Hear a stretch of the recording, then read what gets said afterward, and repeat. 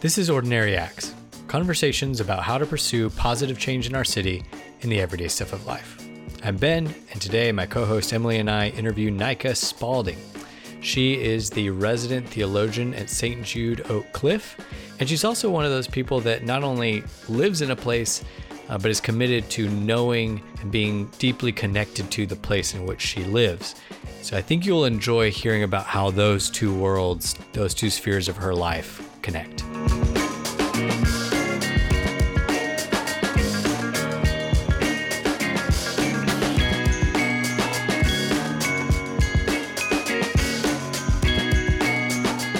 And I'm an aunt of 3 babies, and all my friends are now having more aunt experiences, and I think my brother's done, and I'm very upset about this. And he refuses to have more children. I don't understand why it's not my choice. He keeps saying it's his choice, but that doesn't sound right to me. So, yeah. Maybe you could just promise him $50 a month. Be like, look, I get it. It's probably a financial thing that's stopping you. I'll help you out. I'll send you $50. And then I will try that. If I sign an agreement that I will sponsor lunches for this child, that means you have to have another one. You too can sponsor a child for $50 a month. I'm going to get some Sarah McLachlan music playing in the background when I try to convince him. Yeah. I mean, I would do it if he would agree to a child. So we do aunt camp in the summers where I take the kids for a week. I think I'd have to promise 2 or 3 aunt camps if you ended up with 4 kids, but I'm willing. So that's hilarious. Well, we have lots of lawyers if you want to put something in writing. It's true. We can make this happen for you. Yeah. I love it. However you want to do what's that. the point of having a staff full of attorneys if you can't make it work for you? You know? Yeah, I agree. That's the only thing I care about is blackmailing my brother into children. So. That's a soundbite if I've ever heard one. So the voice you're hearing is Nika Spalding, and we are very excited to have her on. So tell us a little bit about how you got to Dallas and because you're not from here. Yep. Right? So tell us where you're from and just how you ended up in Dallas. Yeah. So in my early childhood, we moved around a lot because my stepdad at the time was in the military. So new home every 2 to 3 years. And then when I was 13, the rest of my family's their respective ages, we landed in Oklahoma and really spent the rest of my childhood there, except for the summers, spent my summers in LA with my aunt and uncle. So went to the University of Oklahoma, thought I was going to be in medical school, but the sight of blood and vomit to this day makes me near pass out. So you would think an intelligent individual would go not a good career path, but... How far into your degree were you? Was it the dissecting the frog, or was it later on you're like... Oh, yeah, no, we were... Well, sadly, we dissected cats. I'm sorry, Clive. He can hear me right now, my cat. But I was 90 hours in studying for my MCAT. I mean, I was... there. And then I went and actually was shadowing a pediatrician, and this little kid came in with swollen eyes and he had to pry them open with these clamps. And I went weak in the knees and fell against the wall. And he was like, I don't need 2 patients in this room. And I was like, well, then I better step out. And so, so at that point I was like, he was so kind, but he goes, this isn't a job, it's a calling, and you may want to consider if you're called to this. And that's great. I was like, I got you, Dr. Wilbur. I'll drop out tomorrow. So finished my degree.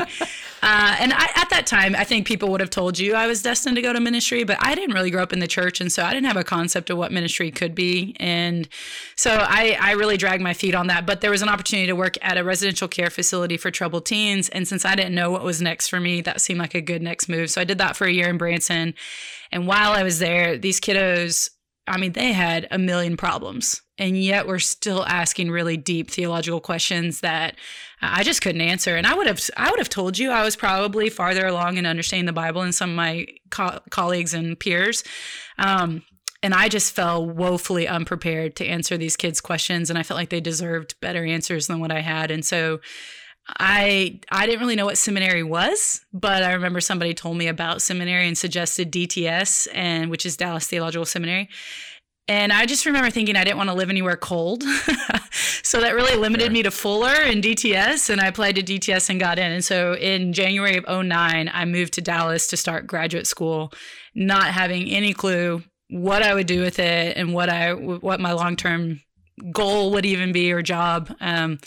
and then came and fell in love with theology and learning. And I'm actually going back for more. I'm going for a doctorate in the fall. So yeah, I just can't get enough of school and learning. And so, so came to Dallas to do that, and have really stayed. Been here, gosh, what is that, like 12 years now? Which seems like it's been like 5 years, but this is home now. So I love being here. That's cool. And did you know, what did you know about Dallas prior to moving here, if anything? And what surprised you about Dallas when you got here? Yeah, I think I knew that Dallas is where each year in October, OU and Texas played football. That was the extent of what I knew. Nice. I knew there was a mall with a skating rink in it. And that was honestly truly it. And when I first moved to Dallas, I actually lived with a family in Highland Park. And so that's a very different Dallas than, and I think what surprised me about Dallas is a big name, but everybody in Dallas knows you don't live in Dallas. You live in Lakewood, or you live in Oak Cliff, or you live in, and I think that's some of what surprised me was just the pockets of Dallas and how incredibly different they are, both by ethnicity, socioeconomic classes, all of that. And so I started learning that when I told people I lived in Highland Park, that meant something to them more than what was true about me, because I was living in a back house for free and I was a poor seminary student. And so that was really surprising, because growing up in Oklahoma City, I'm sure it's in some ways that way, but not as drastic as it is in Dallas. And then you started in Highland Park, and with the qualification of, I'm a Parkie by association, not by choice. Yeah. And then started North working Dallas. Really Richardson, honestly. Actually, technically Garland. So we, lived in the Garland city limit, and I actually loved that. I would go to their like city council meetings, and I was official ambassador for the city of Garland for like 2 years, y'all. And what? I know. I loved it. Garland, people sleep on it, but especially downtown Garland, Intrinsic Barbecue. Go check it out, y'all, especially if you like collard greens. So I lived there for 4 years, and really lived there because it was the only place I could afford, being a single woman in ministry starting out. I remember my realtor and I kind of threw a map up at Dallas and said, okay, where can I afford to live that's still within a reasonable distance of Watermark, which is where I was working at the time. And ended up loving it. Loved where I lived. And I would say it was more blue collar, and Garland's actually surprisingly very diverse ethnically. And then left Watermark to come plant this church in Oak Cliff, and that drive almost killed me, y'all. The amount of rage I felt driving from Richardson to Oak Cliff in traffic, I was like, I am not sanctified. I should not be planting a church. So sold my house in Richardson without knowing where to go, and I lived in a friend's couch for a little bit. I lived with one of our parishioners at our church who is a supporter of ACT, an incredible woman named Vonnie Gant, Dr. Vonnie Gant. And then finally found my house in the Cedar Crest area, which I love because you guys are coming my direction to do the work of ACT. And I could not be more excited about it. So live now in 75216 by the zoo near the Peacocks. If y'all are from Dallas, people will know what that means in Dallas, hopefully. Yep. Dallas has a lot of odd pockets of wandering animals. Fauna. Yeah. Like, it's very strange. There's more than one, and I don't understand exactly why that is. Okay, so your title, and I am lucky enough to go to St. Jude Oak Cliff, and I've gotten to know you over the last couple of years. What? This is nepotism. How did you end up on this? So cool. I know. Right? Wow, Nika, how did you end up here? Did you get my Venmo, Emily? Did you get the money that I sent you? Just under the table. It's a private transaction. But yeah, so your title is resident theologian, which I agree is probably one of the cooler titles out there.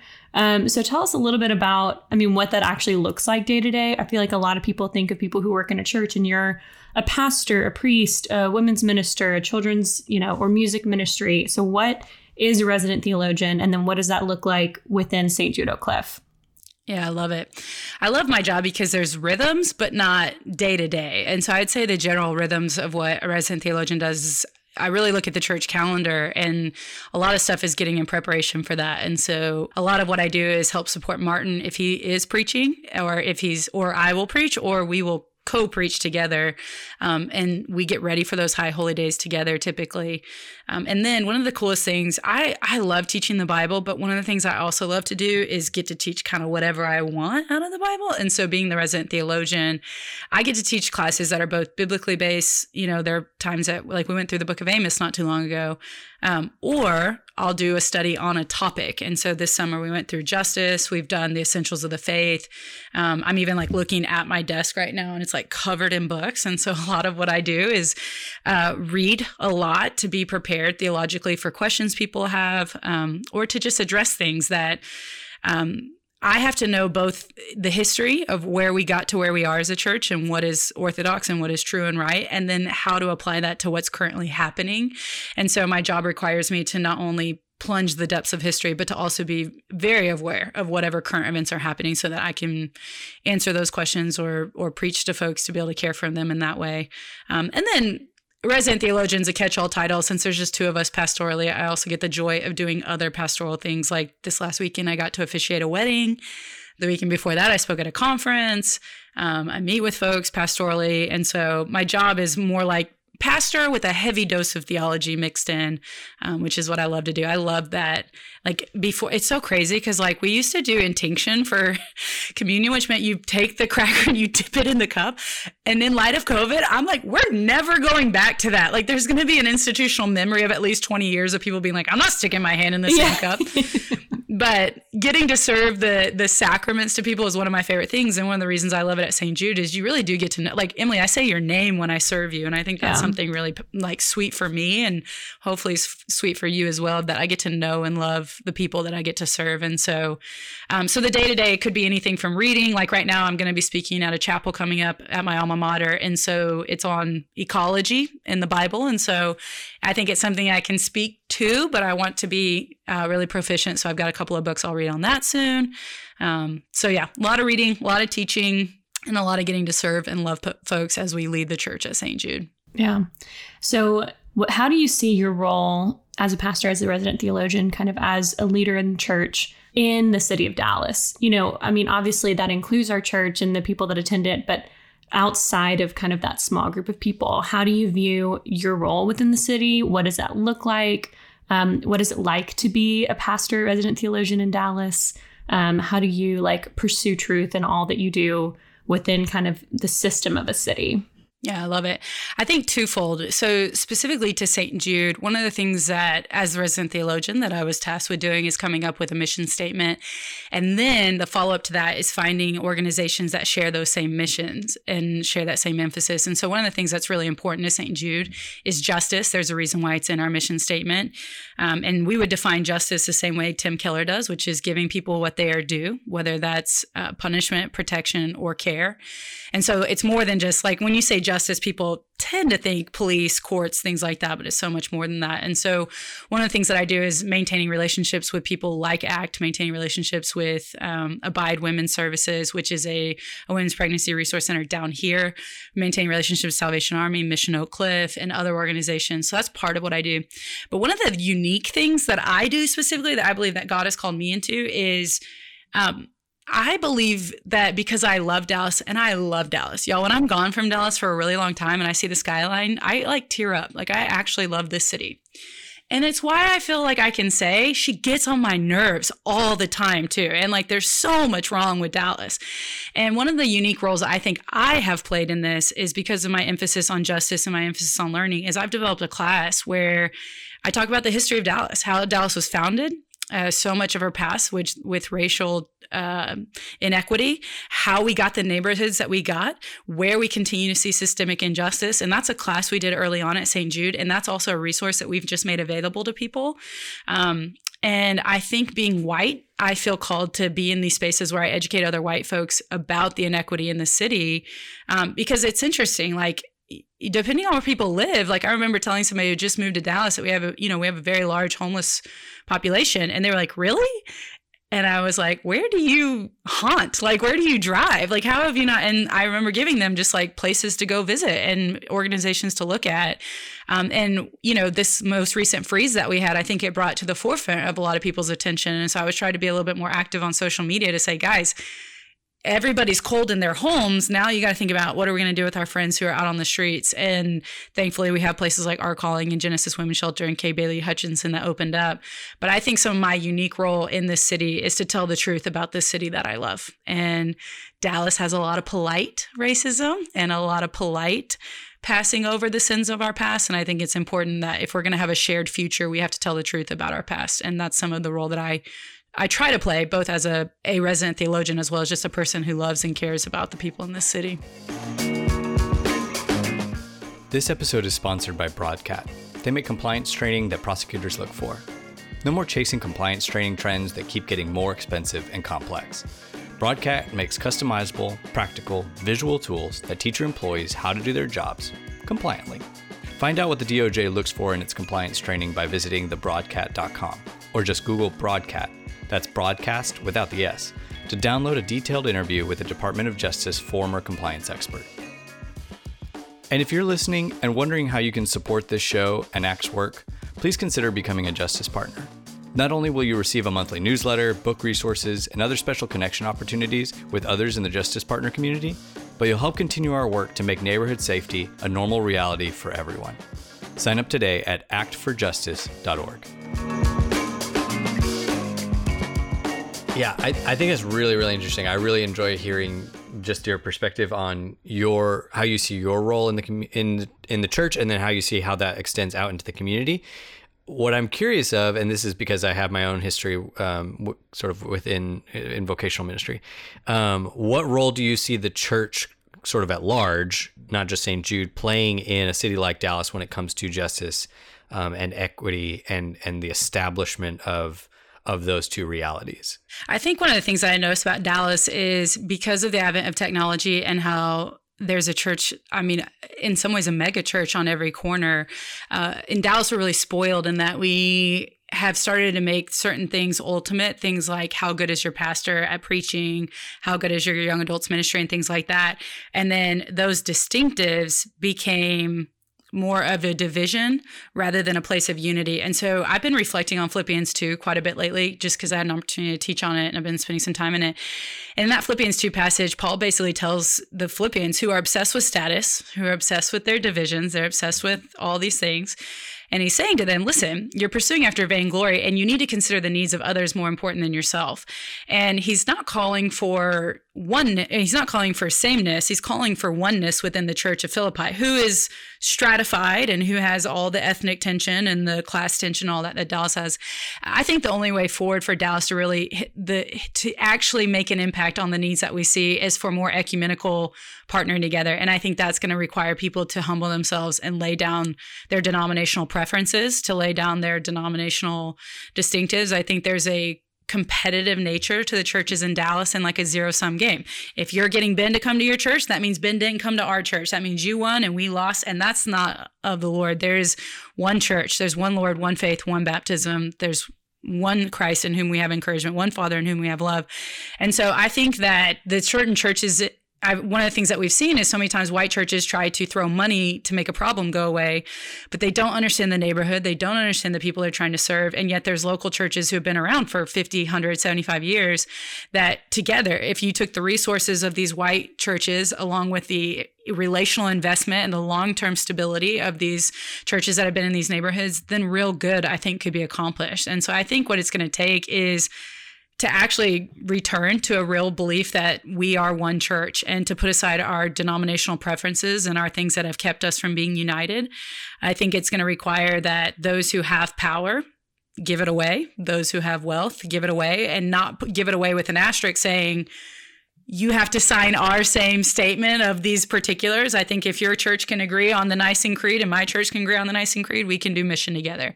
And we might have doctrinal differences that mean we're not going to plan a church together, but that doesn't mean we can't serve the homeless, that we can't root out sex trafficking, that we can't put clothes on the folks that need it. And so I think a lot of that is going to require people like me, frankly, to stop building our own little towers and our own little fiats and instead start saying, how can we serve with others? Which is, and this is not to brag on St. Jude. This is not me. This is to brag on Martin Bond, who's the head pastor of our church. But we have a policy at St. Jude. We just won't start a ministry that already exists because that's just going to pull resources away. And so in Dallas, y'all know this, North Texas Giving Day is coming up.